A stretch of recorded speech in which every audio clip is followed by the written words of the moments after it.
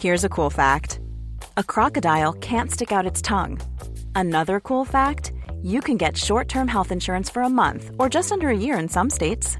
United Healthcare short-term insurance plans are designed for people who are between jobs, coming off their parents' plan, or turning a side hustle into a full-time gig. Underwritten by Golden Rule Insurance Company, they offer flexible, budget-friendly coverage with access to a nationwide network of doctors and hospitals. Get more cool facts about United Healthcare short-term plans at uh1.com. Normally, being a little extra can be a bit much, but when it comes to healthcare, it pays to be extra. And United Healthcare makes it easy with Health Protector Guard fixed indemnity insurance plans. Underwritten by Golden Rule Insurance Company, they supplement your primary plan, helping you manage out-of-pocket costs without the usual requirements and restrictions like deductibles and enrollment periods. So when it comes to covering your medical bills, you can feel good about being a little extra. Visit uh1.com to find the Health Protector Guard plan for you. Say hello to a new era of mental health care. Cerebral is here to help you achieve your mental wellness goals with professional therapy and medication management support. 100% online. You'll experience the all-new Cerebral Way, an innovative approach to mental wellness designed around you. You'll get a personalized treatment plan from a therapist, prescriber, or both in a safe and judgment-free space. Your Cerebral therapist or prescriber will outline a customized plan with clear milestones along the way, so you can get to feeling your best. With Cerebral, you're not alone in your mental health journey. We're here to empower you to live a fulfilling life. So take that first step towards a brighter future and sign up today at Cerebral.com/podcast and use code ACAST to get 15% off your first month. Offer only valid on monthly plans. Other exclusions may apply. Offer ends July 31st, 2024. See site for details.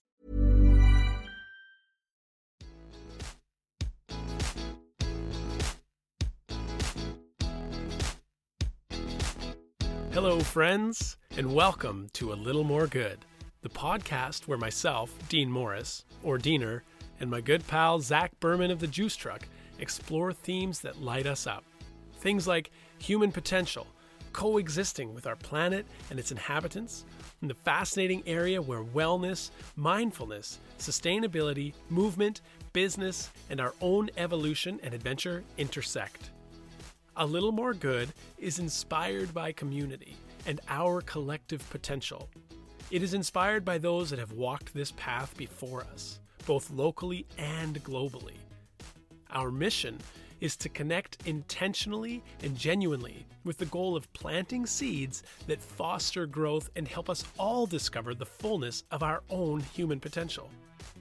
So join us as we have fun and meaningful conversations centering on human stories that inspire us to get out and live full, healthy, and meaningful lives. Our intention is to create dialogue that is not only interesting to listen to, but inspires you to take what you've learned through the conversation and apply it to your own life in a meaningful way. So let's get to it, and together we can create a little more good. Here we are. We're here with our good friend Asha Wheeldon from Kula Kitchen, Kula Food.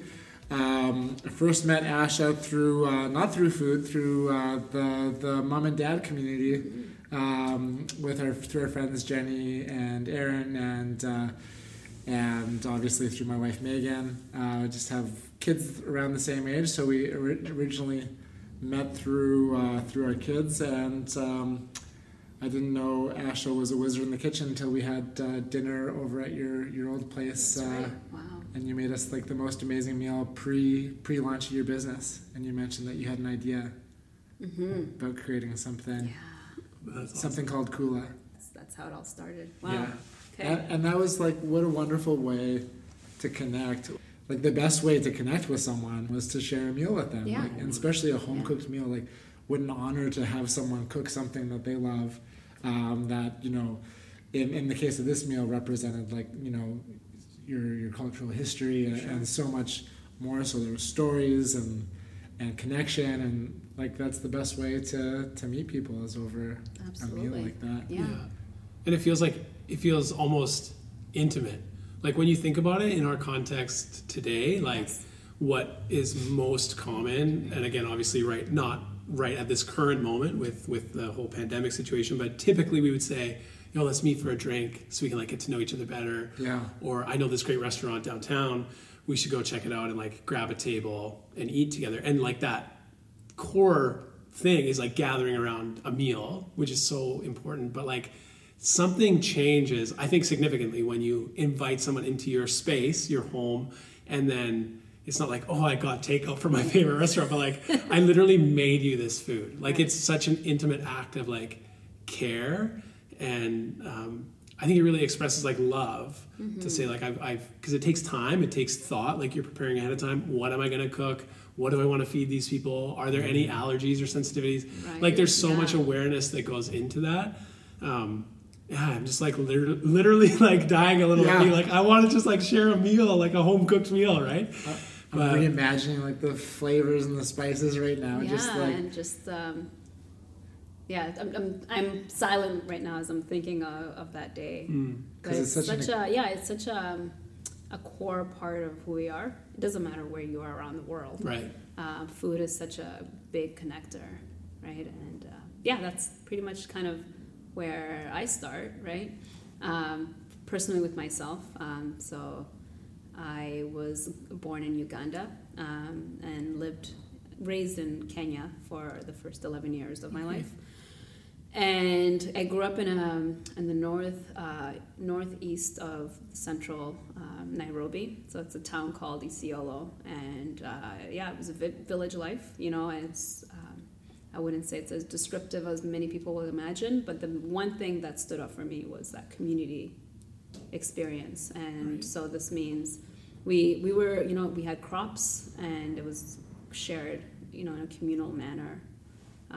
Preparations of food often were shared, especially when it came to celebrations. As a child, I was involved in that process, right? And you didn't really have access to running water or anything electricity involved, right? So there were so many, and I really want to get back to how we preserved, because we didn't cook food every day, right? I think that's like such a core part. When you have as a mom now, I have children, and like one of the first things I thought of was like, what are they going to eat? And it's such the core piece of who we are in terms of how we want to, feed and support. And it always takes part, for me anyway, and for most people that I know, around food. And so I'm jumping around here, but I think, meeting that way, and I think we had dinner pretty early on. And it was such a great, especially when you're starting a new business where you're thinking up and you're not sure. I wasn't really sure if I was going to proceed and how that's going to happen. But I knew if I was, it was going to be centered around what I grew up enjoying. That's plant-based. And that my journey was also beginning around then as plant-based, vegan now. And it was kind of magical, because, we all had, between the three families, the beginnings of starting a family, and just being able to relax, and at the same time the kids they were so tiny. I'm trying to remember all the details, but I just remember juggling in some ways. But it was so nice. There were like a familial sounds of children and enjoyment, and I know some of the dishes resonated with you as well, and so. It was a beautiful moment. We're gonna get back to that. Yes, I for sure. This is gonna pass, and I think most of us and all of us are. I think everyone. I know I appreciate those moments more because it's not as easily accessible anymore, as it was said. But I cannot wait. Cannot wait to get back in. Me too. Family dinner. Yeah. Well, it's funny, right? Like if you've ever been away for extended schooling or travel or whatever, there's always, I'm sure each of us in our mind can recall 2 or 3 things that when we think of going back to our parents' house, that comfort meal, right? And it's the cliche of oh, there's nothing like a home cooked meal. And I think in some ways it's even more so now, because we've kind of had to put a pause on that. It really shows how much we appreciate that, and how central it is to our social kind of gathering as people, right? And that to not have that experience is... If I think about my childhood or really anything from the past, the first things that I think of are the like if I'm reflecting on living with my parents growing up, think about the meals we had, like mostly around holidays and gatherings with people. But those are kind of like the core, like foundational memories that I have. Yeah. Always revolve around dinner and gatherings. So it's such a foundational piece of, all of our histories and for myself having like a half Jewish family, I can like kind of separate the dinners from like the Jewish dinners and like the non-Jewish dinners, because like the food always seemed very, very different, and the gatherings were, we actually always mixed it up. Like our Jewish friends would always come for like the not like Christmas and stuff like that, and like our non-Jewish friends would come for the Jewish holidays, because our other Jewish friends were doing Jewish things on those days. So. But also like any chance to get together and eat and celebrate, it's like okay, I'm in, right? Give me some latkes and we're good. Yeah. So growing up, like going back to your childhood, like when you think about those gatherings and those holidays and like the people coming together, like if you just like kind of close your eyes and can imagine the smells and everything like that, what are the meals that it takes you back to? I definitely, for me, like rice palau, which is so fragrant. Yeah. It also like reminds me, even with my mom in Canada, she would always, you'd walk in and you knew like, we celebrated Eid and Ramadan. So my family is Muslim. And so that period, that, month in Kenya as well, there's like preparations of like, our signature dishes. And they're amplified because they're like prepared in these large pots, and the smell just like, goes through not just your home, but like, around the neighborhood, so you know what's happening. And it's like, spices like cardamom, which is so dear to us, and it's remained in our, like, that's one of our main ingredients in a lot of our recipes. Chapati, even though like it's a bread, there's still a smell of how, and I have that familiar smell, if, in many other places. But those stand up to me. But it's the spices. It's like it doesn't matter what's prepared, but I can pinpoint, cumin, cardamom, cilantro is often used. There is a spice called barbare, and that's it originally is from Ethiopia, and it's like a mix of blended spice, and so that goes into a lot of our foods. And so I think connecting that to even what we do at Kula, it's like looking for those spices. I remember the very beginnings, I found a small shop, which I actually work with now. It's just amazing. It's a small company, and they predominantly sell Ethiopian food and spices. And I remember looking around and finding them was such a big deal. Yeah. They're in Burnaby, but it was so good to just see that and then be able to make that decision to work with them. But spices really stand out. Okay, I can pick it up from, and there are certain restaurants, and as soon as I see like the ingredients, I could almost like smell the food, and it's not necessarily like East African cuisine or Kenyan food. It could be Indian food. Right. It could be Iranian cuisine. And I often gravitate towards those foods for that reason. Yeah. Yeah.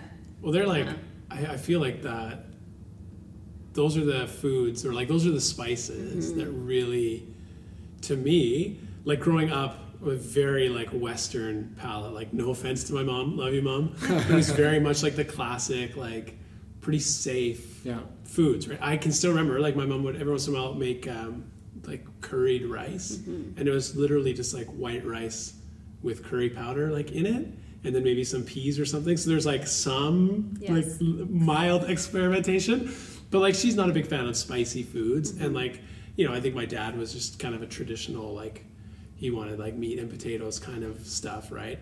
And now like coming into my own, like when I moved out and started eating my own stuff, it was like it was restaurant food mostly, but like I would never go out to a restaurant where it's like I could make that.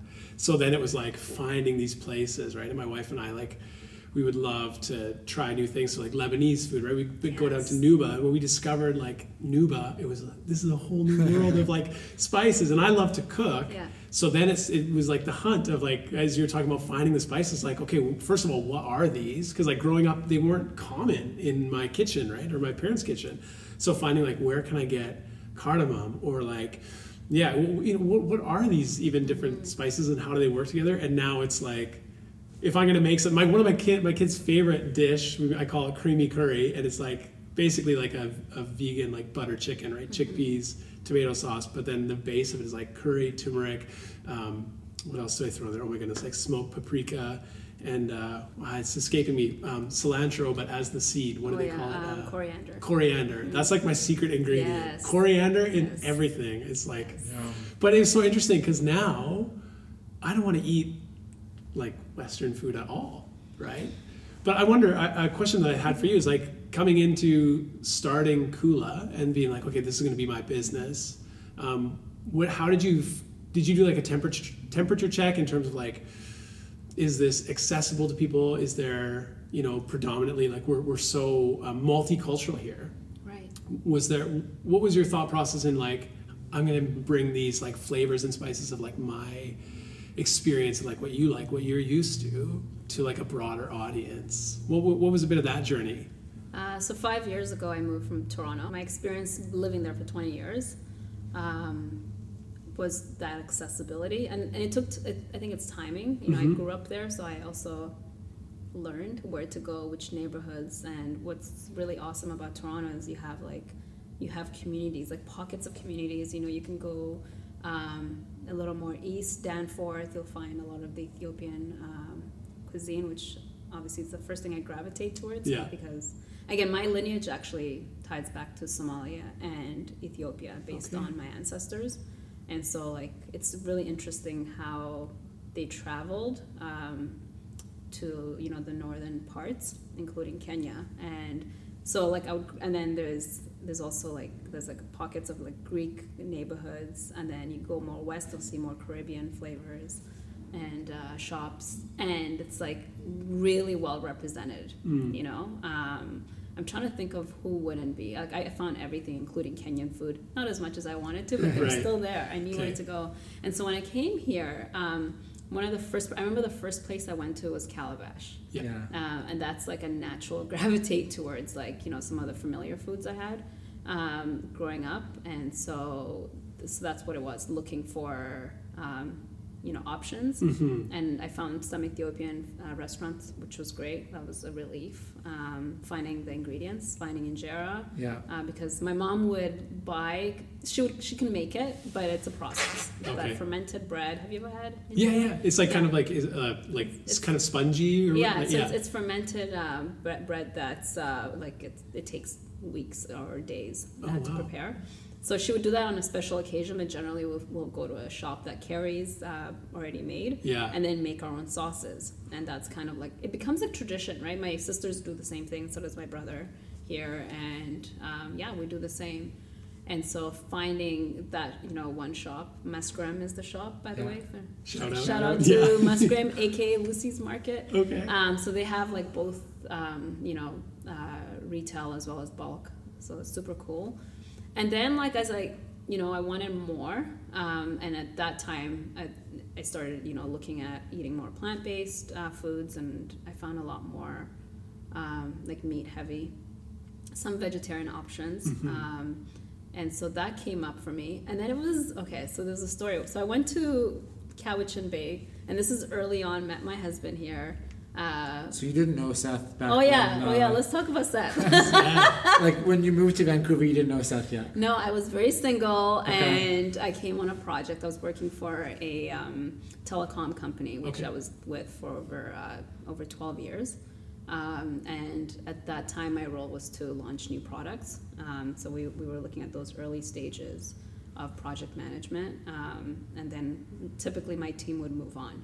And so I came in, I remember it was January, I had like 3 layers of, I had my liner, and then I had a jacket, like 2 scarves, I had boots and everything, and everyone was just like, what is she doing? And so discovered, the Western region. And Canada's California. Met Seth like 2 weeks later. No way. So you were just here for 2 weeks, then you met Seth. I met Seth. Turned on my Tinder. Nice. And there he was. Like, what's going on in here? Yeah, let's see who lives out this way. And it was Seth. And so we connected fairly quickly. It was quite a sweet, but that's amazing. It was amazing. And with that, you discover all the different, I gravitate towards food naturally. And it was like, dining out, as you do in those early stages of dating. Where did you guys go for your first date? Oh my God. Poorhouse, nice. Yeah. I think. Poorhouse. We dined a lot. We can go to Poorhouse. It was a diner. That's a good place to go. That's a good first date. Yeah, I definitely think that's the Shambar was the other. Yeah. Okay. He was in Gastown, so we spent a lot of time there. Cool. And what was I saying? Yeah, so there was that, and it's been amazing. So I went back to move a couple of months later. So my plan was to be here until May, get the project completed and move back. And so I think I was even more excited to try all the local foods. Right. And the service is incredible in Vancouver. I think top notch in terms of what you like, the service in terms of wait service, the quality of food. I really appreciated that, but I was still like really itching and wanting the food that. It's funny when you mentioned if you could prepare, you wouldn't necessarily. Yeah. And that was it. Like I wanted something that's familiar, but usually takes longer. And, a lot of the traditional foods that I love, that's Afrocentric. That means like it's East West African or Caribbean that I love so much. I had a challenge finding that, and I enjoyed some. Like I still love a lot of the spaces, and there are. To just put some respect out there, but we needed more, and I think specifically I was really looking for more plant-based options. Right. And so we were visiting a friend in Cowichan Bay, and as I love farmers markets, that's another spot where you can find local and produce, and there's a whole. So speaking of community, right? When you think of shopping experience, like there's nothing like a farmer's market. So true. Right?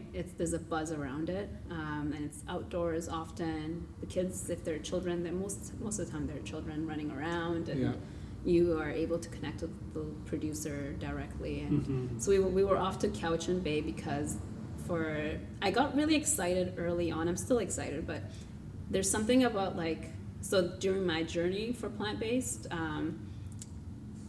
I got so excited about turning some of our traditional foods plant-based, and it wasn't that difficult, but it was just like introducing those spices and flavors to someone that's never tried it. And so this family that is a pretty close family of Seth and mine now, they pretty much grew up together in Nova Scotia, and so this was like meeting before I met Seth's family bloodline. I met this other family that lived there, and so we decided we're going to make Kenyan food, and we were looking at all the spices they carried, which was I was really impressed by the selections. So we said we're going to use what we have, and then let's go to the market, get some collard greens and any ingredients that we'd want to add in. And so I remember going in and I saw a person selling it's called kuku rice, like a chicken rice, but he was using vegetarian broth, and I got so excited because so kuku rice is chicken rice, and it's like a flavored type of rice. And I don't remember what the vendor was. He's a really nice guy, and I tried it, and I was so disappointed. Oh no! I was like, no, screwed up the kuku rice. It was not it, but I appreciated the sentiment, and that's kind of where it all kicked off. And I was like, okay, I think. Not, again, no disrespect, but I can definitely bring in some of those flavors that is mine, and that's my ancestors, and can be a great representation. And I'm sure there are more people. There's got to be more people that are looking for this. So fast forward, we had a great dinner. We ended up cooking together. That's another great thing, that experience of cooking together.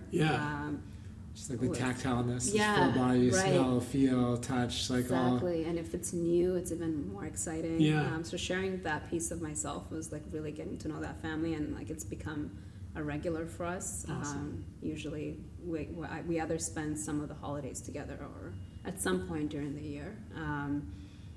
It's interesting because we're thinking of Christmas because we can't go back to Nova Scotia or Toronto this year. So potentially we'll be in Cowichan Bay. Okay. For this Christmas? Potentially. Nice. Depends on what's going on. Dr. Bonnie Yeah. says. Bonnie. Dr. Let us go to Cowichan Bay, Bonnie. I don't know. We'll see. But I the ultimate goal was to give that rich culture of mine, share it, and connect people to that experience. And I think what's really great right now is I'm seeing more people bringing their ancestral food options that are plant-based. Right. It's not just like I'm not just creating this. It's like let's show. And I always say it's the more original form. For me personally, I got really nerdy and started doing more research because I may not have been introduced to like. It was just like a natural form where plant-based food and ingredients was a staple because it was accessible. Mm-hmm. So a lot of the dishes that I gravitate towards, like ugali, which is like a corn that's like cooked into a cornmeal consistency, and you use that as a utensil to eat with like stir-fried vegetables, like collard greens specifically. So it's called ugali and sukuma wiki. Yeah. And then that sukuma wiki also speaks to a term, which is to stretch the week. And so oftentimes, like, the other ingredients, like protein, are added on to extend the week, or whatever you have. Right. But it was considered a poor person's food. And so the base was naturally plant-based? Naturally plant-based. Yeah. And so depending on which region especially, but generally plant-based food is like, it's like a regular thing. The food that is enjoyed mostly when celebrated are, a little more costly and includes animals. Yeah. And then I like really dived into like, 'cause our connection, like in the village that I grew up in, like you didn't have necessarily a lot of money. You lived off your land. And then the monetary thing or a being you had was animals. Mm-hmm. And specifically like, so my ancestors and my tribe, they're called the Borana people. So they're nomads from Ethiopia and Somalia, and they traveled with their herds of animals, and that's pretty much how they stayed with the animals. Didn't appear and disappear as unfortunately this current situation. And there's as a child I had relationship with these animals, right, and you took care of them daily, and it was part of our family. I remember even cats, like I don't know what it was, but my grandfather had so many cats in our home. So yeah, I grew up with my grandfather, and that's a whole other story. Okay. Yeah. What was Grandpa like? My grandfather was a chain smoker. He was a military man, very quiet. He was like super dark, tall, lean guy, very quiet. Yeah. But he had a lot to say just by like his presence was very strong. He had really bright eyes. Like it was like blue. I remember the blue rings and like very like intense stare, but like so gentle.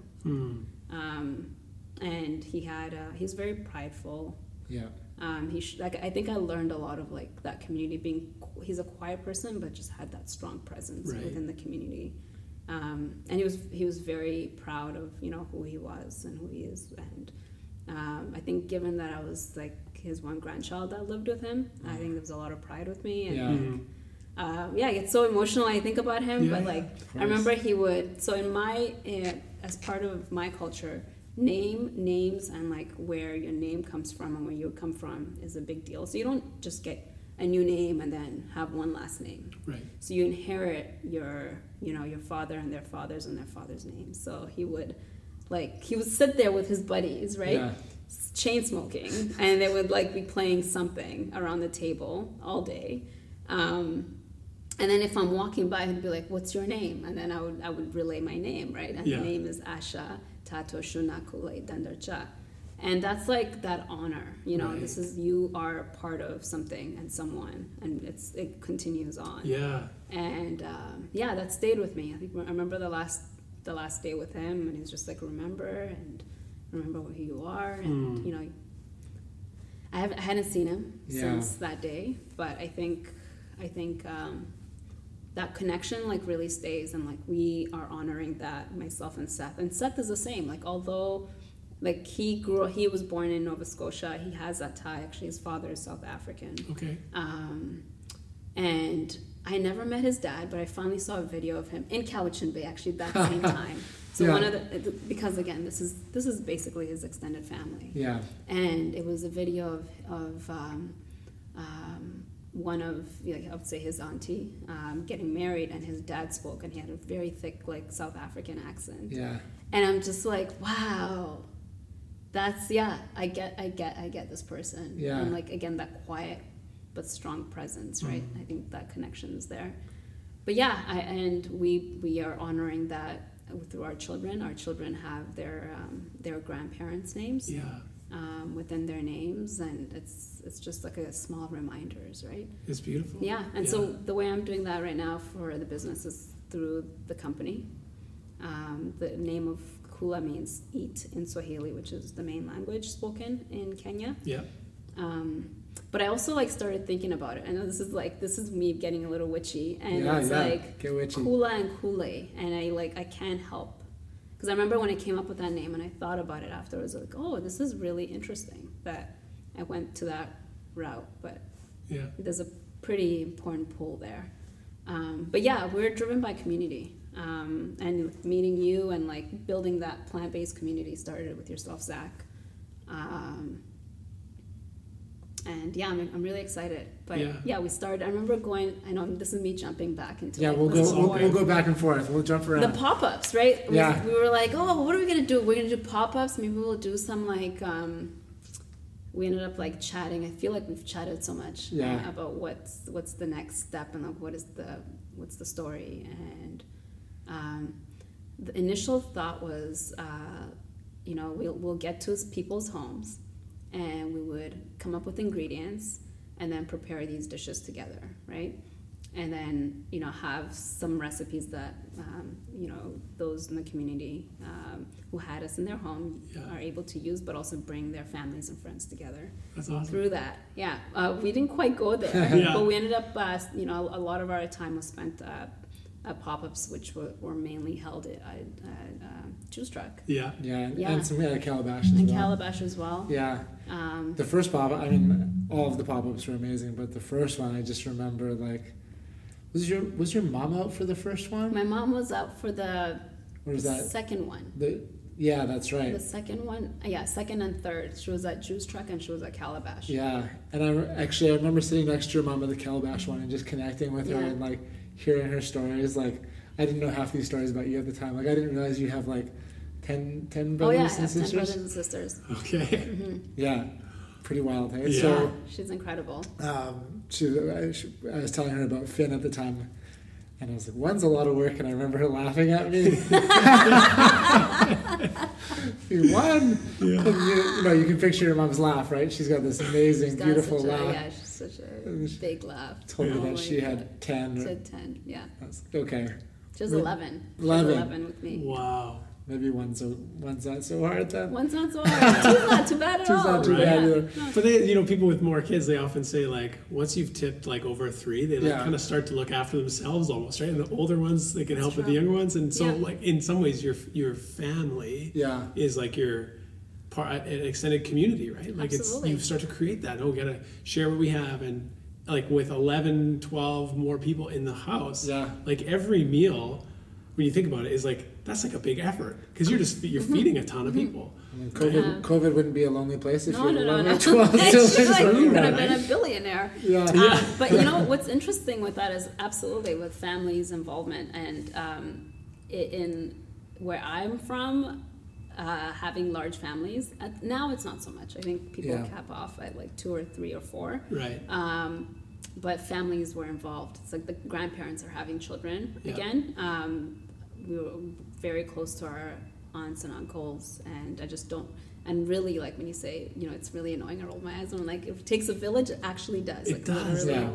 And not just in Africa, but everywhere. Yeah, I think having especially grandparents and extended families involvement is such a core. Yeah, it makes so much more sense for kids. Like, one, it's too much pressure and expectations to think like you as a mom can teach them how to sing and dance and do arithmetic and be a good person, and like different people have different skills, and like we can pass on what we're naturally good at. But like if Finn wanted me to teach him how to sing or whatever, like I would never be a teacher. I'd be like, Dean, go see Dean down the street. That guy knows how to sing. And we kind of have lost some of that here. Like we're very like narrow with like how we see the collective and how we raise our families. Like even like with the idea of like old folks' homes here. Like having traveled through different countries, they would. Different countries and cultures would kind of laugh at that idea that we'd put like our elders and all of our wisdom and all of this, and we'd compartmentalize them into like a home where they were separate from their family. You kind of lose some of those perspectives growing up here in the West, where that feels very normal. But seeing it in different cultures, it makes way more sense that these people that have lived and seen changes and have all of these experiences, that they should be the leaders of our communities, and like pass down that wisdom instead of, maybe seeing them, every second Sunday for half an hour or whatever, So for yourself, like, did you grow up with all of your brothers and sisters, or were people kind of in and out of kind of your hometown? Right. No, I did not grow up with all my siblings. Yeah. So my mother, we all come from our mother. Yeah. And I just, so for myself, I grew up with my one of my sisters and my grandparents. Is that your sister that's out here now? She's in Kenya. So my oldest sister. Okay. She basically raised me. Nice. I grew up with her. Shout out to Big Sis. Yeah, Big Sis Sophia. So she has 4 boys now, like grown. I think the youngest is 16. She's in Kenya now? She's in Kenya. Cool. She came to Canada for a little bit and she said no. No, too cold. No, thank you. Okay, I just pause for a second. Like, I think that's a really important story to tell, because like so often it's such a Western-centric mentality where like we are like, Canada and America, these Westernized countries are like the best. We do it. We say, everyone wants to come here.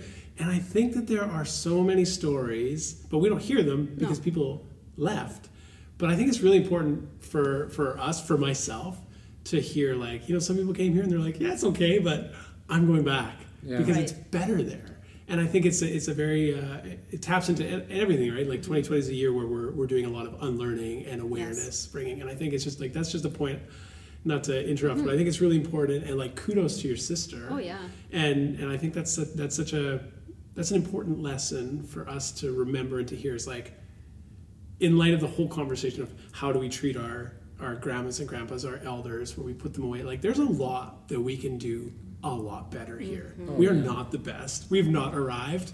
And I think it's really good for us to remember, like, people have come from other places that we would typically say are like, it's more of a challenge to live there, in a rural place, in, you name it, Africa, the Middle East, wherever it might be. And then for someone to come and be like, actually, I'm going to go back. Yeah. Like, that's, we need to hear those stories. Yeah. I am seeing more friends moving back, specifically, those that I know, to Africa. Yeah. Yeah, I've had a lot of friends go back to Uganda, actually, recently, and start up a business there. Yeah.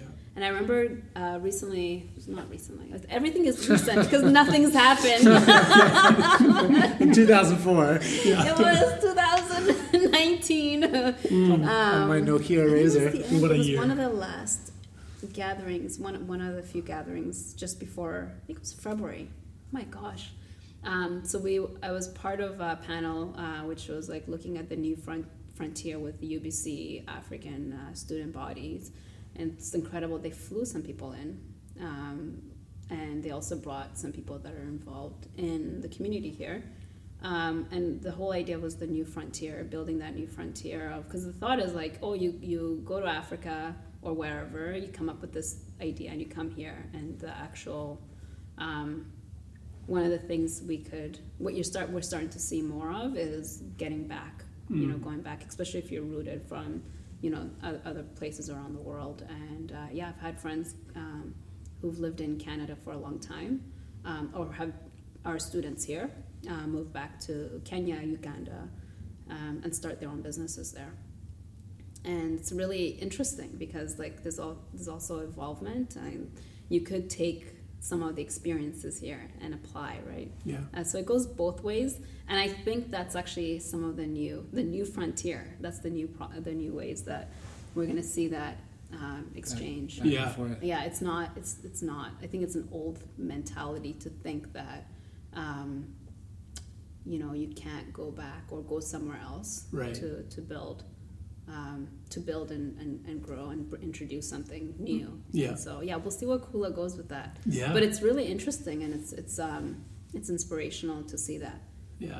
I'm part of like a group called Afro-Van Connect, and one of the people that are involved is in Uganda right now, and working with youth and artists to really build a community and build right in there with the community and young people in terms of music and artistry, and I've seen food on his feed as well.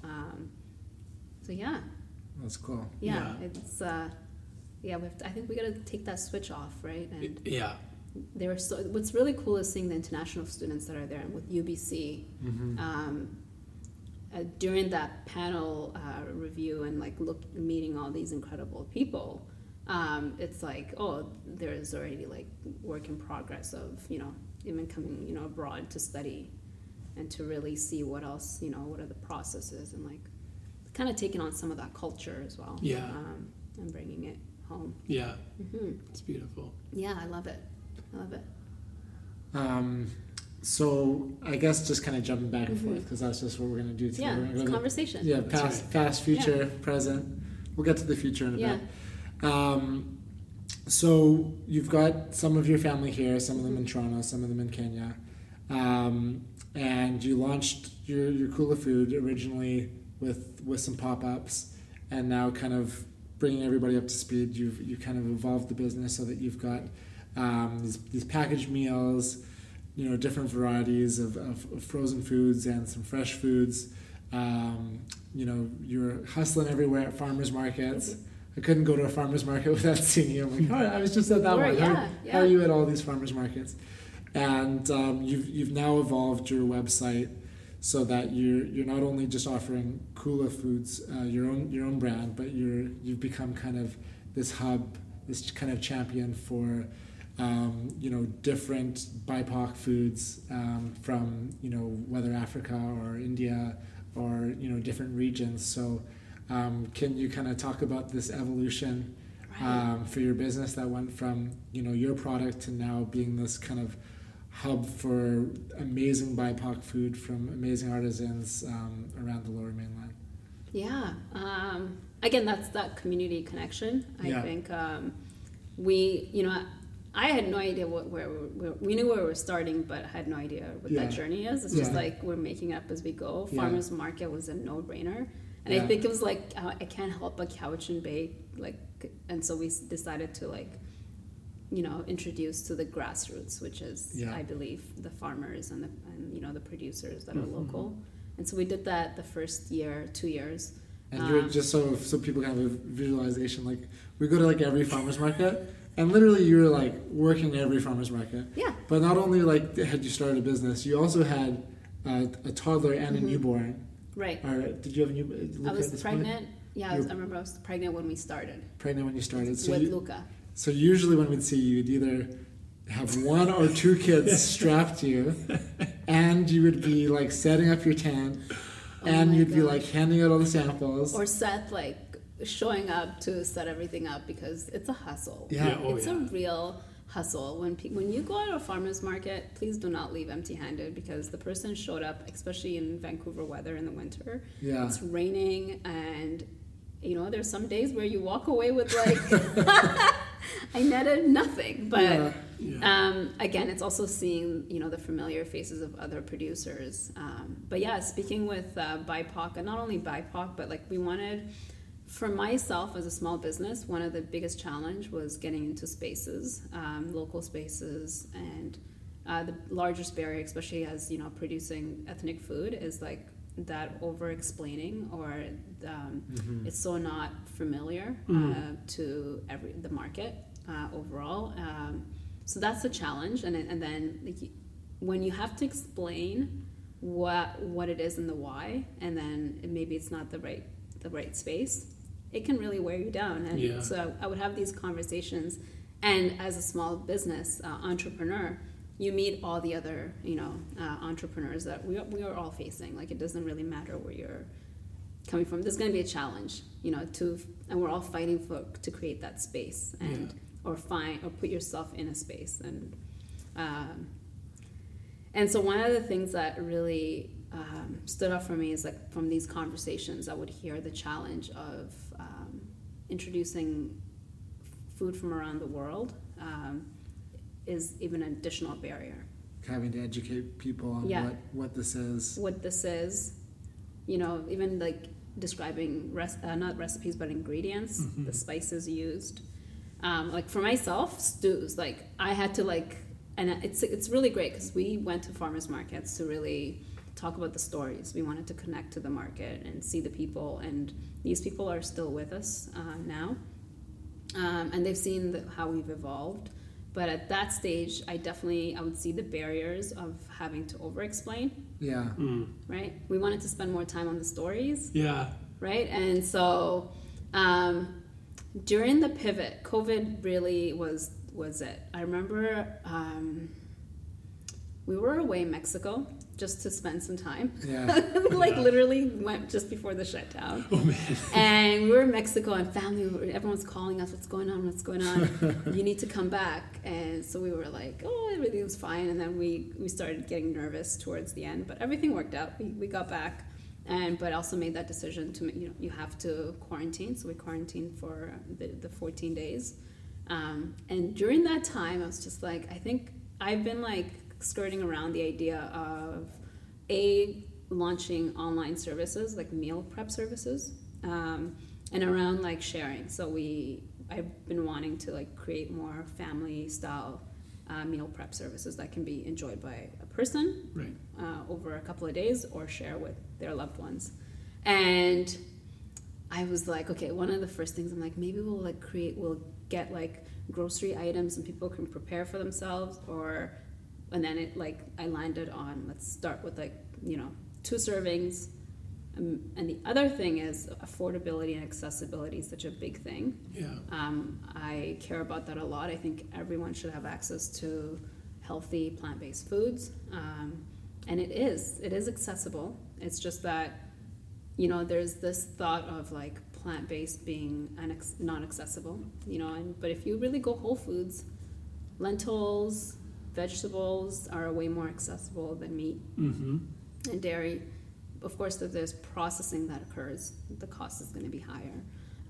So that was one of the layers that really drove me, and I said, okay, we're going to make this affordable, and the larger the amount of your preparation, it really cuts down on the cost.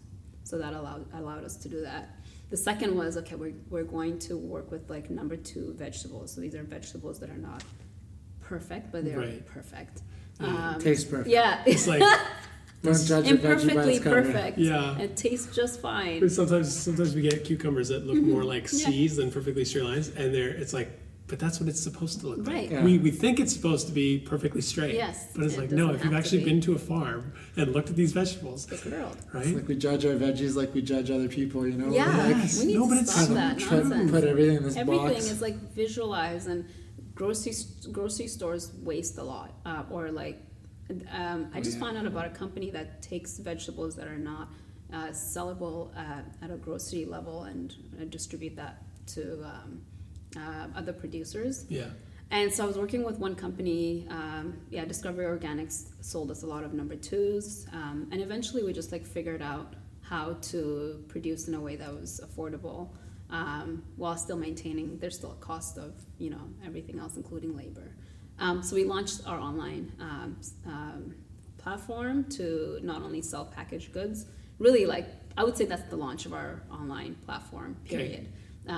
And so we started offering meal delivery services and pickups as a pivot through COVID. Yeah. And then, the second layer was, okay, we have so many incredible, like, it was really sad because we work out of a commissary to look around and see all the businesses that are shutting down.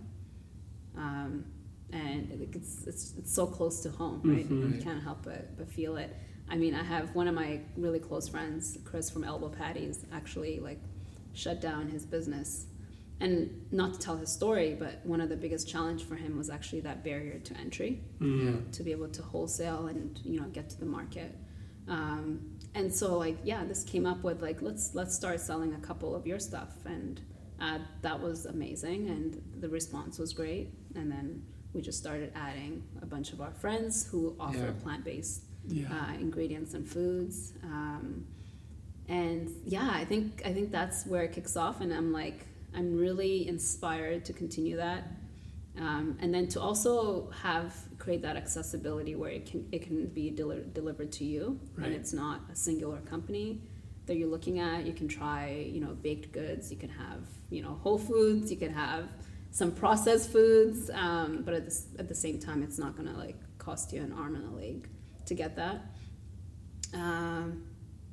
But it feels really good to do that. Yeah. And we're gonna continue growing it. I think that's kind of, in some ways, we're continuing our partnerships with other producers and those that have spaces, but also creating your own, right? So creating your own virtual space. And this is where, as BIPOC and specifically Black-owned businesses, I'm really interested in sharing some of that rich offerings. And so I'm always looking out for. And you don't have to be a plant-based company. I think offering it, the best way to encourage more people to create more plant-based is to buy the plant-based foods. And so, I think there are more of us joining. I'm really excited because I think this is our shop that we would be doing, virtually. I don't have to pay for space. Right. It's your physical store on the internet. Yeah. It's it's our virtual space. It's beautiful. It's so really cool, and it's not that much effort, and it's what's really awesome is it feels like it's not Asha's Kula, right? So it's all of ours. You're representing all these cultures and people. Yeah. But I think it's so awesome because just even throughout our conversation, a handful of times already you've talked about community, right? And even the way you guys met. Yeah. Right, through this kind of kids hanging out, and then your invitation hey, come, let's share a meal. So it's it's food for sure. It's the food, that's your business, but behind it is this driving sense that I just get from you that community, food might be the excuse to create community. Yes. And even your family, right? All these people spread out, and it's this sense of community on a larger scale. But then to leverage your business and the brand that you're building, and recognize, man, that it's difficult to access these traditional methods of getting in, maybe because of our ingredients, maybe because of the foods or cultures we represent. Whatever the barrier is, there are barriers. And then for you to say, it's not just about Kula getting the spot, but how can we bring others along with us? To me, that lights me up, because I'm looking at it going, okay, you're working, you're hustling to make your business a success, but as much as you're hustling for that, you're bringing others along with you, and I love that, because I always in my own life try to say okay, if I have access somewhere, if I have privilege or whatever, who can I afford that to or bring along with me? I love being able to see other people succeed. And hearing you share about how it's Kula, but it's everybody. It's everybody's. I love that. Yeah, and it feels so good. Yeah. One of the reasons why I love Juice Truck is having that community space.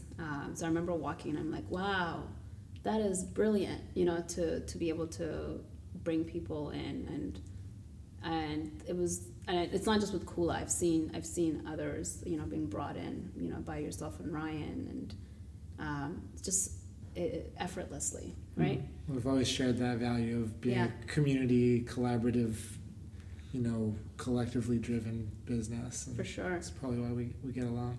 Yeah. Plus our kids. Yeah, the kids as well help. But I think that's what it is. So now we're thinking of how we have these spaces, right? Yeah. And in the past, we would look for these like going to a restaurant, fancy like Michelin style like restaurant that has everything, and you could see over, let's say, 70 people, but it's just singular, and you get that one company. What I'm really curious to see more of are brands, like different companies and food companies sharing space. I think there's one that is on Union and Main area. Yeah. Where you have a day and night experience.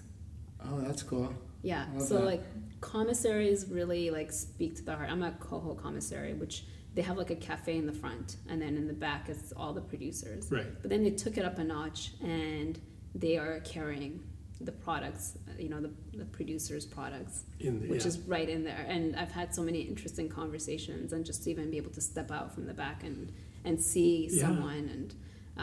Well, it's like that. It's like that farmers market connection, right? So someone can order the food, and then literally, like you and your team who are back there making it are right there. They're right there. Like there's right there. That's really cool. It's really cool, and it's like, how do you utilize these spaces that holds more than just one? And then it does take a lot of pressure off, right? Yeah. And for myself, it's like takes the pressure off. If I'm thinking on a selfish level. I don't have to produce. I don't make patties. Yeah. Like I don't blend the spices like the Indian pantry does. I don't make bannock. I'm dying to try that bannock. So good. I gotta order it. And she has so many different ones. I can't wait to introduce more. That's amazing. And like what's great is like the heart of it is that Jillian from Métis Bannock donates. All of the proceeds go right to different organizations. Wow.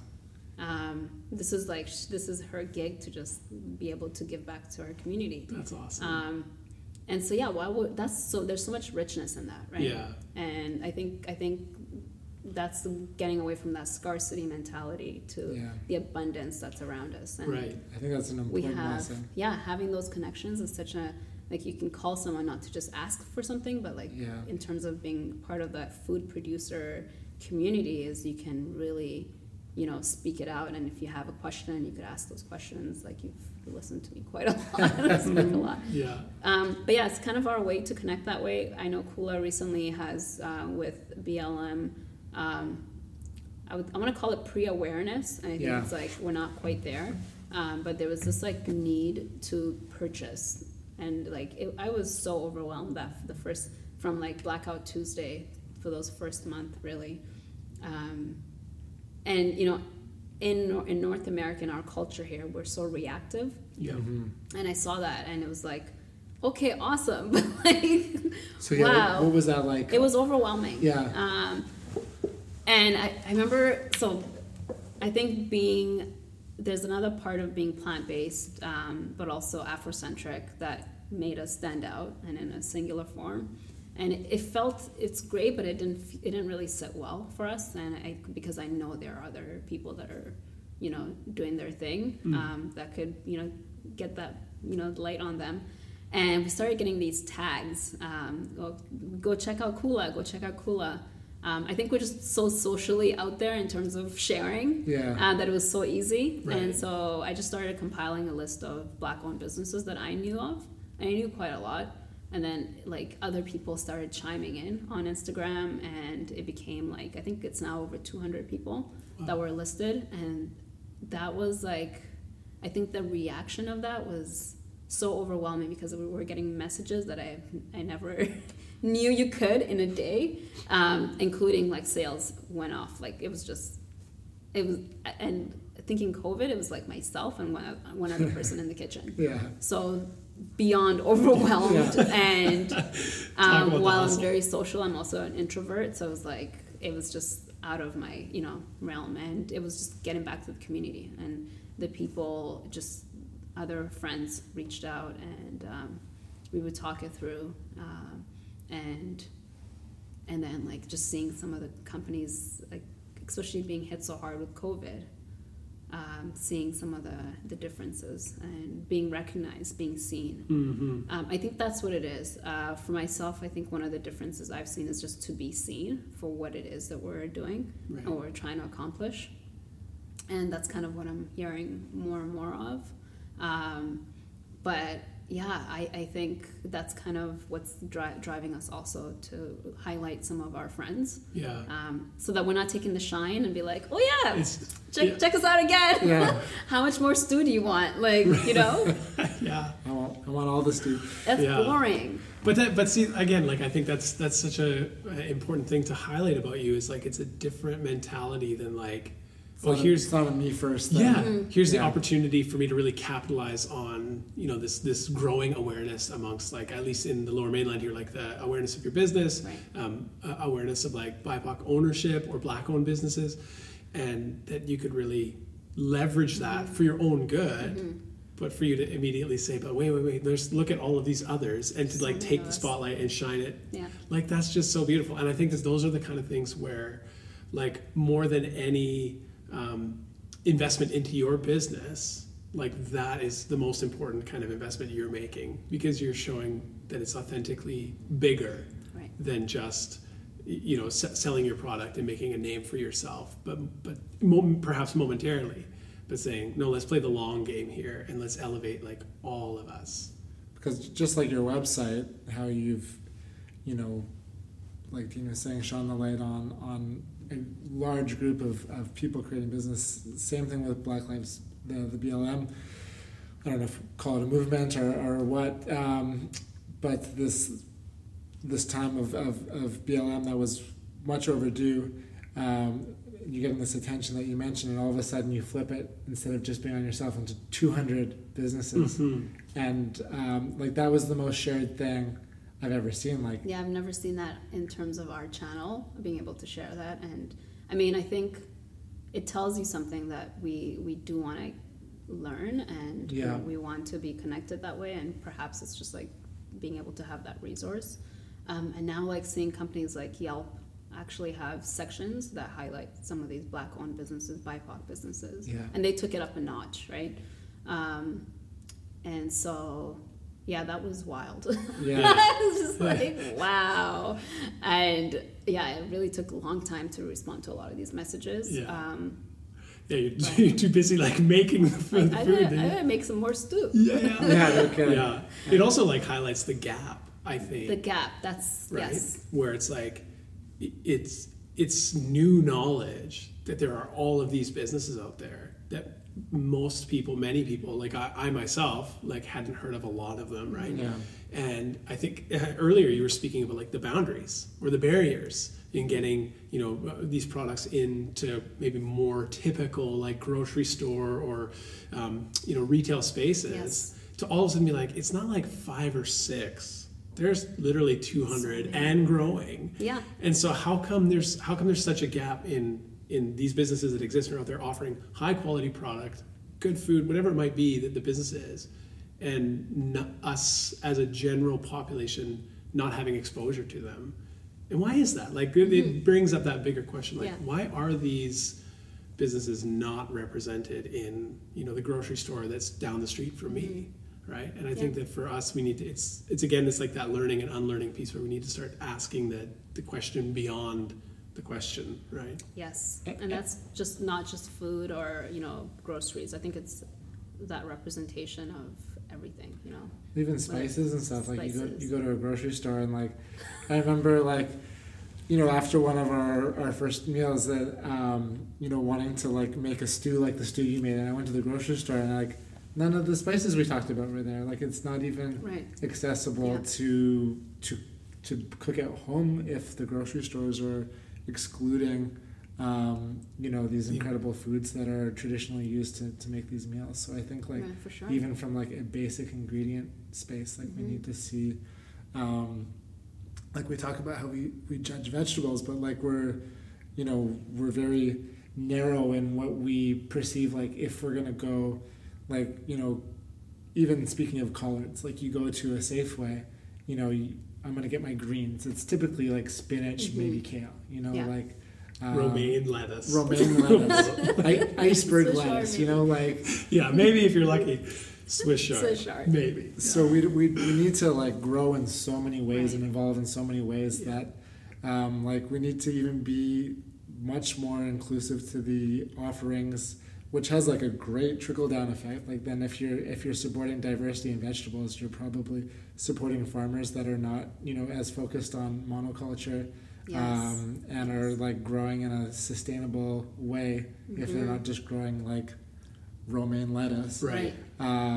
So, like, supporting, you know, the trickle down of, like, buying Kula food can trickle down all the way to what we hopefully see at our grocery store and you know, seeing a broader picture of inclusivity and accessibility and well, and like food is like the gateway to that awareness, right? Because so Asha, you talked about like the ways that people can order the meal to make for themselves or their family, and so that's great. And then, but like, what if next time they say, "Oh, I'll just run to the grocery store," and then they encounter the reality, like, "Oh, these things just aren't like readily accessible, like at my whatever it would be," right? We're like, you know, whether it's a Save-On or Whole Foods or Safeway, wherever we do our shopping, to say, "Oh, these things aren't here."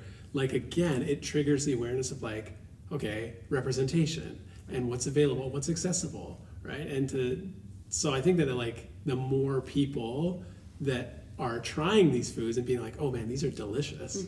I want to try to like remake it or get it again or whatever," and encounter that those things aren't in the traditional space of where we would go for groceries. Like, it says something about, you know, our culture and like the education behind it. This is what are appropriate acceptable vegetables. These are like the normal spices for cooking, and it's like cinnamon, nutmeg, vanilla, pepper, cumin, right? Or what's the Italian seasoning? Like if you're going to be really adventurous. But I have a whole thought to that, and even just like the international aisle, walk through it, and like you see Mexican, quote unquote, ingredients, and I'm like, oh, President's Choice. It's cool. And I have one of our team members is from Mexico, and she's really connected to her culture, and we have such great discussions about that. And it's like we almost like assume this is just like the richness of it, but there's so much more. And what's amazing is like I love companies like Farafina who offer superfood ingredients like fonio, which you can't really find here. You know, it's from Mali and Malawi, and they're really high in nutrients, and they're also, as you said, sustainable. So the way they work, you know, they're a social enterprise. They work with over like 800 farmers who are women.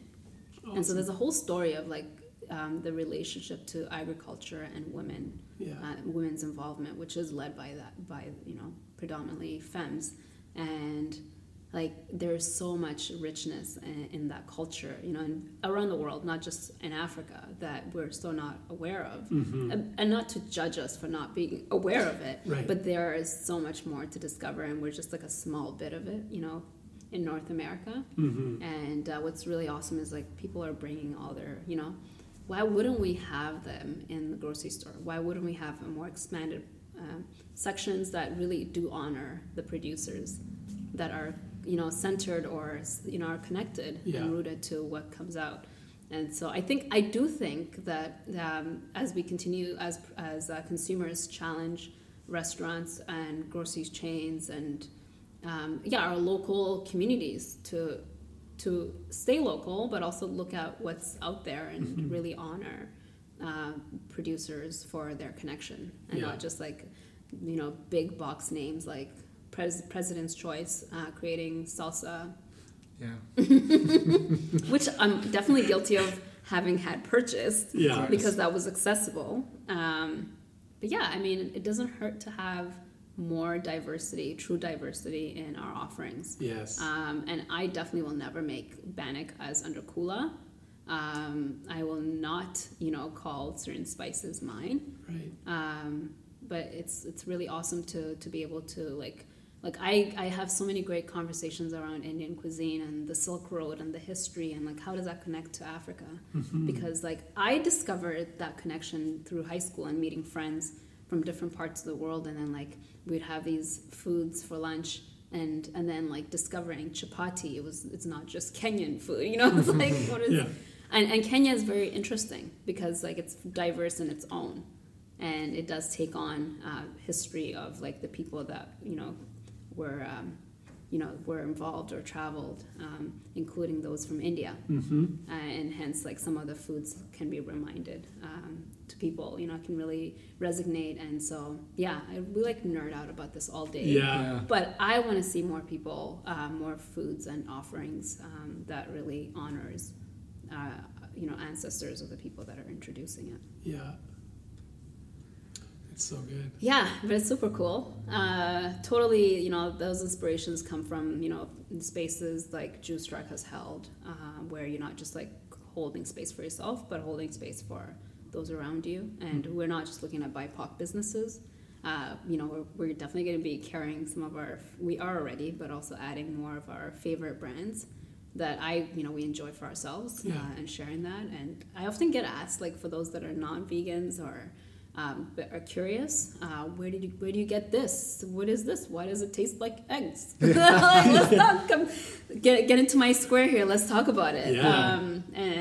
So I think that's the other part is like knowing there are some like using certain spices will alter the taste of your food and like what it is. Like chickpea is not just the chickpea. You can get chickpea flour that can get you this. You can make omelets. My favorite chickpea omelet, right? So good. Shiny seasoning. Shiny seasoning with the chickpea omelet. It's amazing. It's a game changer. Black salt. Like there's so many ingredients that like we have no idea, but it is around us, and it does come from other cultures that have discovered that and how to use it. So I think just opening our minds to try new things totally really helps, and it serves us the most. So with having this platform for plant-based foods, what got you on the plant-based path to start with? So after I met Seth, Seth's brother Caleb and his mom were long-term vegans.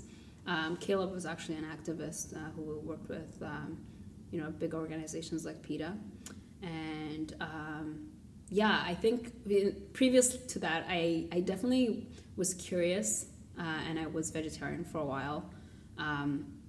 And I did not continue because I think I lost that. I didn't have that connection in terms of why I was doing that beyond like I was having some health issues. Yeah. And secondly, I just didn't understand in terms of what was in front of me, what I could eat. The plant-based options were not, again, air quote, were not available. Like in terms of you had tofu, which was so bland. Like I remember the first time I had tofu, I was like, no. People eat this? For someone who loves spices, this was like, no, I can't do this. But so meeting Seth after moving here was an eye opener because I remember the first Christmas where I got to contribute to our dinners, and it was like some of our I always go to stews and breads, and that's what I did. And it was using everything the spices that I was used to, which was plant-based. And I think it was really observing the way his family really treated everyone, including animals, and just the discussions around the table. It wasn't forced in any way. And not all of the family members are vegans, but I think those two really stood out for me. I think having, given birth to our first Halima was eye-opening for myself because you start thinking about what you're going to feed your child. And then, as a new mom, I researched everything that I probably didn't need to research, but I did. Yeah. And I definitely had a strong feeling around not giving her animal products, and I think the wheels were already turning for me. But it's being connected to your impact and then what you're putting in your body, and then what you're outputting. So in some ways, it's kind of a spiritual essence of it, but I think it's I think at the end of the day, I think having children, being a new mom, that was a very eye-opening moment of okay, so if I don't want to introduce it to her, why do I need to conceal? Right? And I think having those resources in the community around and having those discussions where you can learn made it so easy. Totally. Yeah. Go ahead. Well, I was going to say it's so interesting because like we're all parents in the room, and it's like anyone who's listening that is a parent, you know exactly. It's like you would do anything for your kids, and you want to do the best by them with the knowledge and the resources that you have available. And so it's interesting that as we start thinking about like, what's the best start I can give to my kids? And it comes back to like, okay, well, what are the things I'm feeding them? And it's like, oh, and they love all the little like salty, crackery snacks. And I'm like, oh, okay, it's like they gotta be kids. But ultimately you're like, what are the best things that like I can give you? And like nutrition it's foundational to everything, right? And it's like, oh, if I don't want to eat this because I know where it's come from, or like, why would I want to give it to my kids? So, but also not forcing them, right? And no, definitely. But as my wife says, she's sometimes vegan. Halima goes like, "Is it vegan?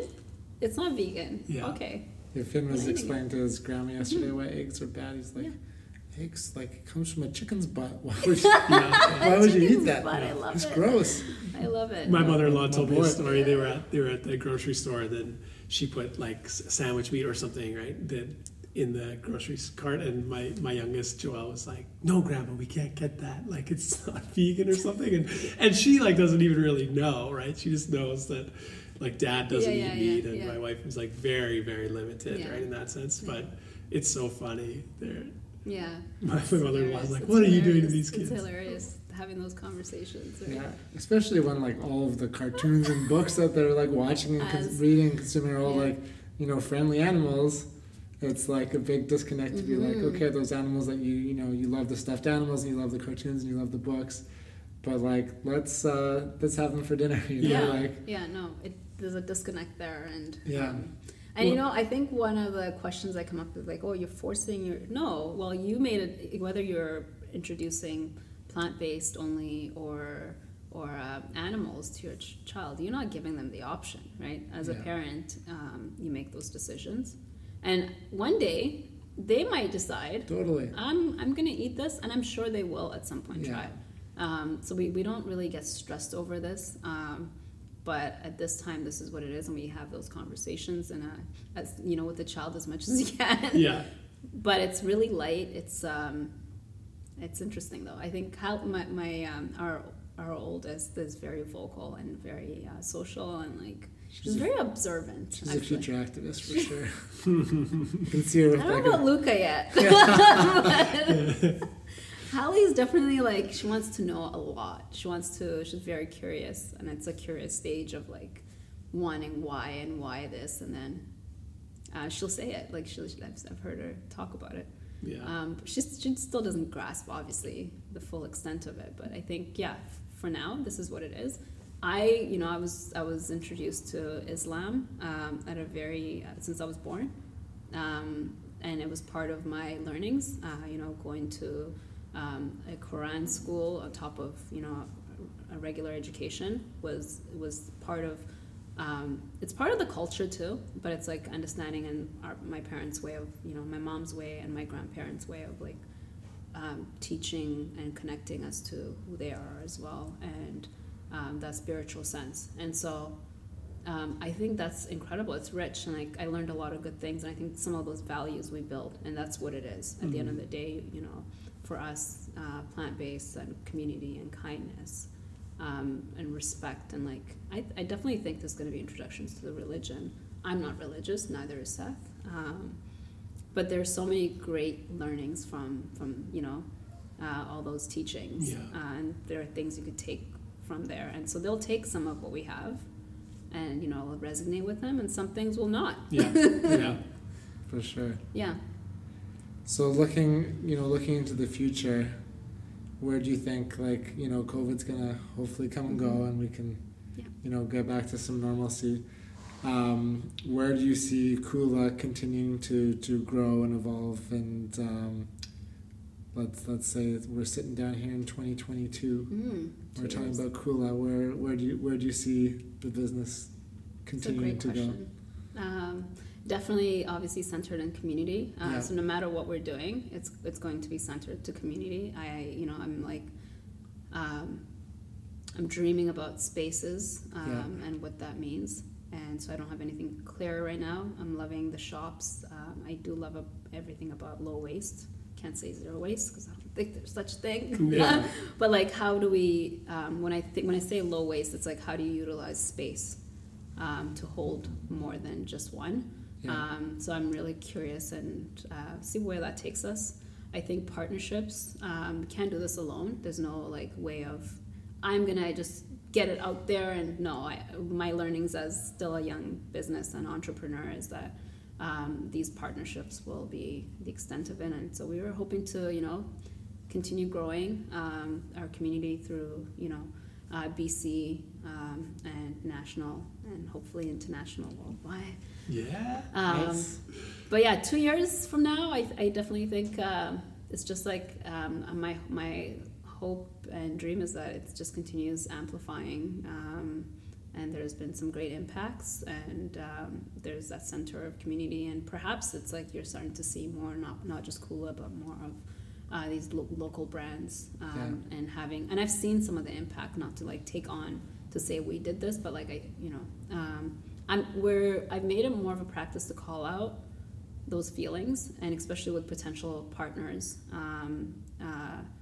When I say partners, I'm talking about spaces that are carrying local products to carry more than just us, and just asking those questions, and then creating that space so that it's not, the door doesn't close behind us. And I think most businesses, I want to say that's the goal, but like we often get so centered into our own like focus, and as a small business and entrepreneurs, like there's so many things that come with that. So I think it's like really staying spiritually connected to like the main goal, which is like to continue building that community around sharing, caring, kindness.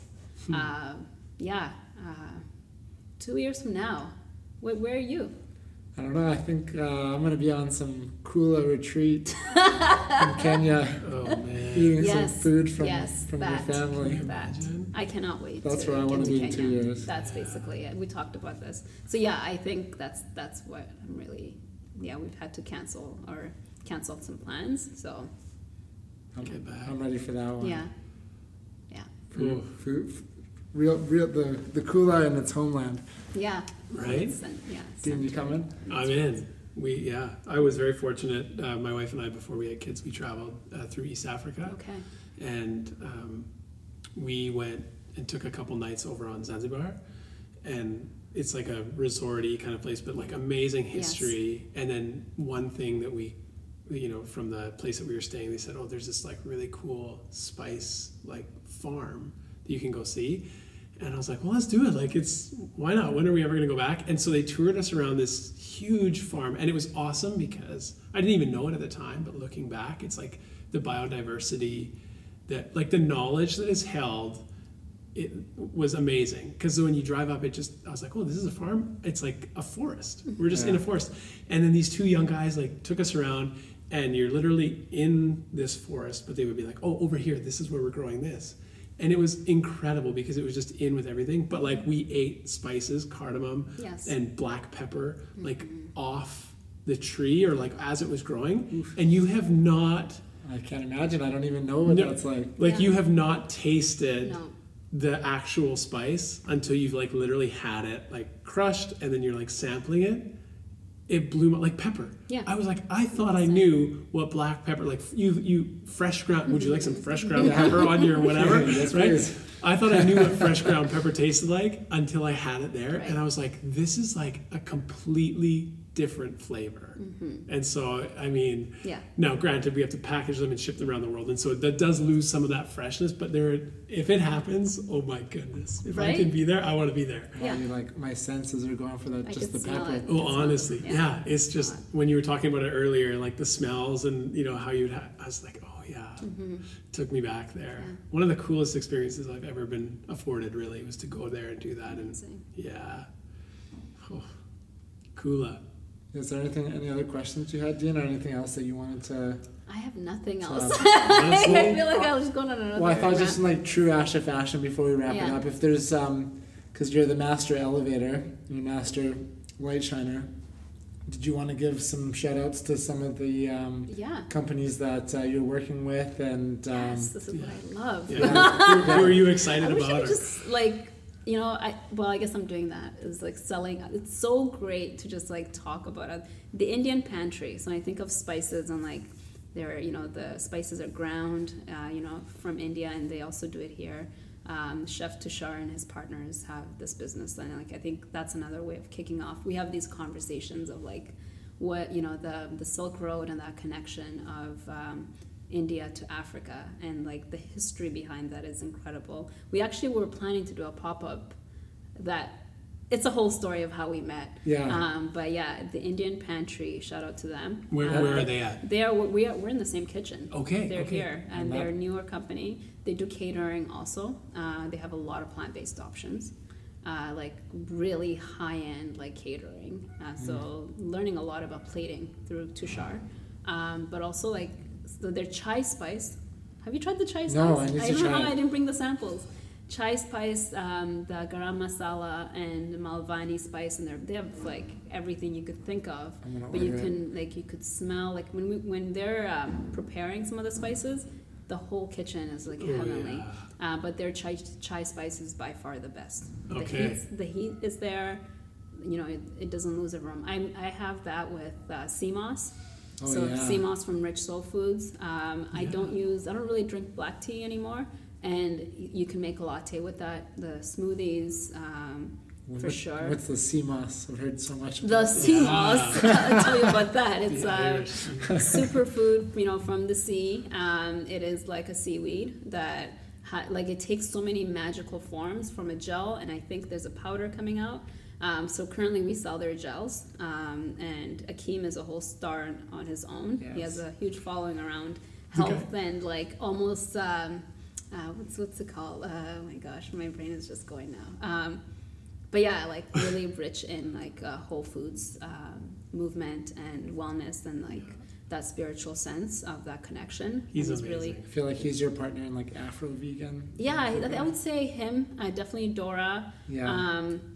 He's definitely inspiring. Oh yeah. Sometimes when I feel like if I'm just feeling down or whatever, I just look at his Instagram and watch a few clips. I'm like, this guy. His smile will charge everyone. Yeah. Oh, just like amazing. So connected. Yeah. So sea moss from Rich Soul Foods, and we are definitely going to be expanding into that. Yeah. So oh my gosh, yeah. I'm trying to recreate this recipe that he has of chocolate mousse with the sea moss. So it's all about like having those great tastes, but keeping the nutritional aspects of everything. And like for someone who's like sea moss, yes. and you're like, well, eat it. It's like chocolate mousse. It's It's an easy bridge into like getting these foods. And or just like add it into anything, which you can't really taste the actual. But he has way more than that. But we have that also on our shop. Métis Bannock. Founded by Jillian, who is an incredible human being who's doing this out of her own time, and she has one other person that's supporting her through this. But she all proceeds of sales go to different foundations. It was the Hogan's Alley, and I think it's Unya Youth now. And yeah, I'm really grateful for that opportunity to be working with her. Elbow patties, the best patties you'll get. Way more vegan options coming out. Nice. It's actually my kitchen mate, so like we have space that we share, and is my best friend. So Chris is incredible.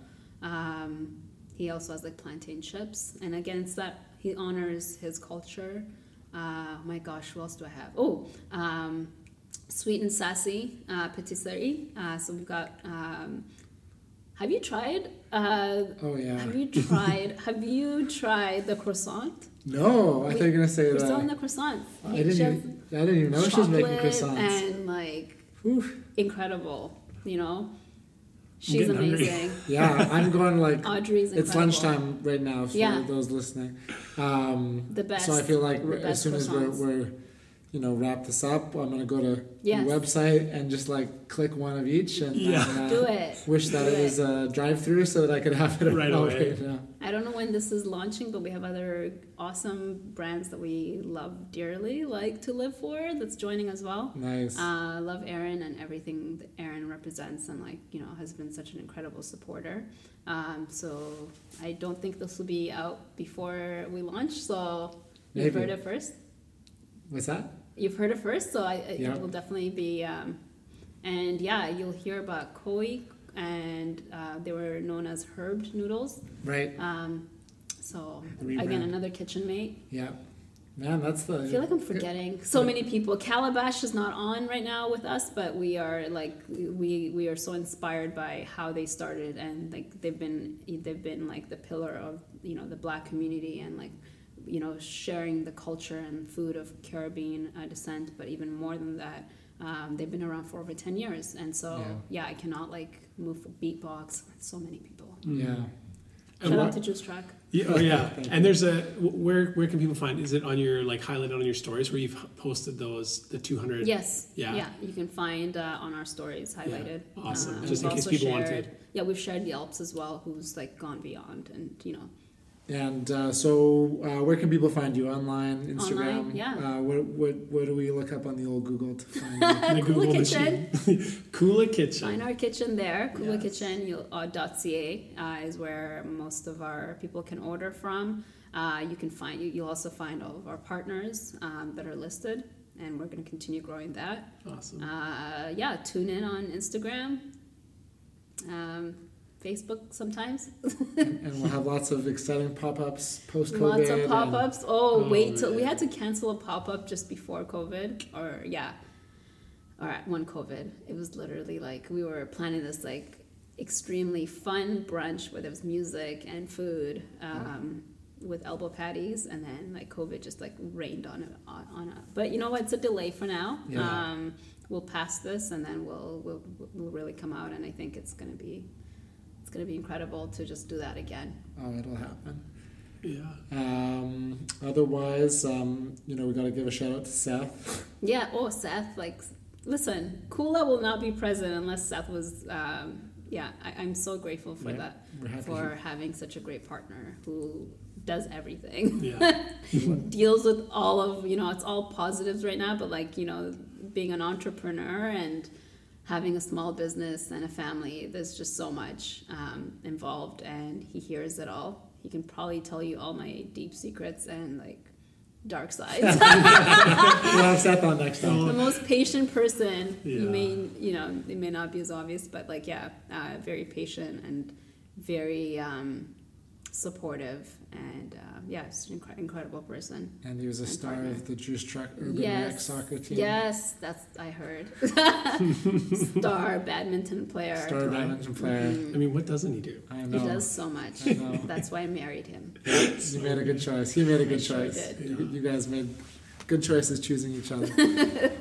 Well, we'll definitely have to have you back on. I think it'd be really cool to even have you on with Indian Pantry just to talk about that connection from India to Kenya. I think that was sparking lots of interest just hearing that. Mm-hmm. Thank you so much for taking time to hang out with us today. It's so nice to see you, and just thank you from the collective community for always elevating, always shining light, always being a resource. And doing it in a positive, loving way that you always do. So we're grateful for you. We're thankful for what you do, and we look forward to continually growing this community and growing together as we do. I appreciate it. Thank you for having us. Of course. Yeah. I think one last thing I could say is as small producers and plant-based, we really need the community to show up, and so buy local. Yeah.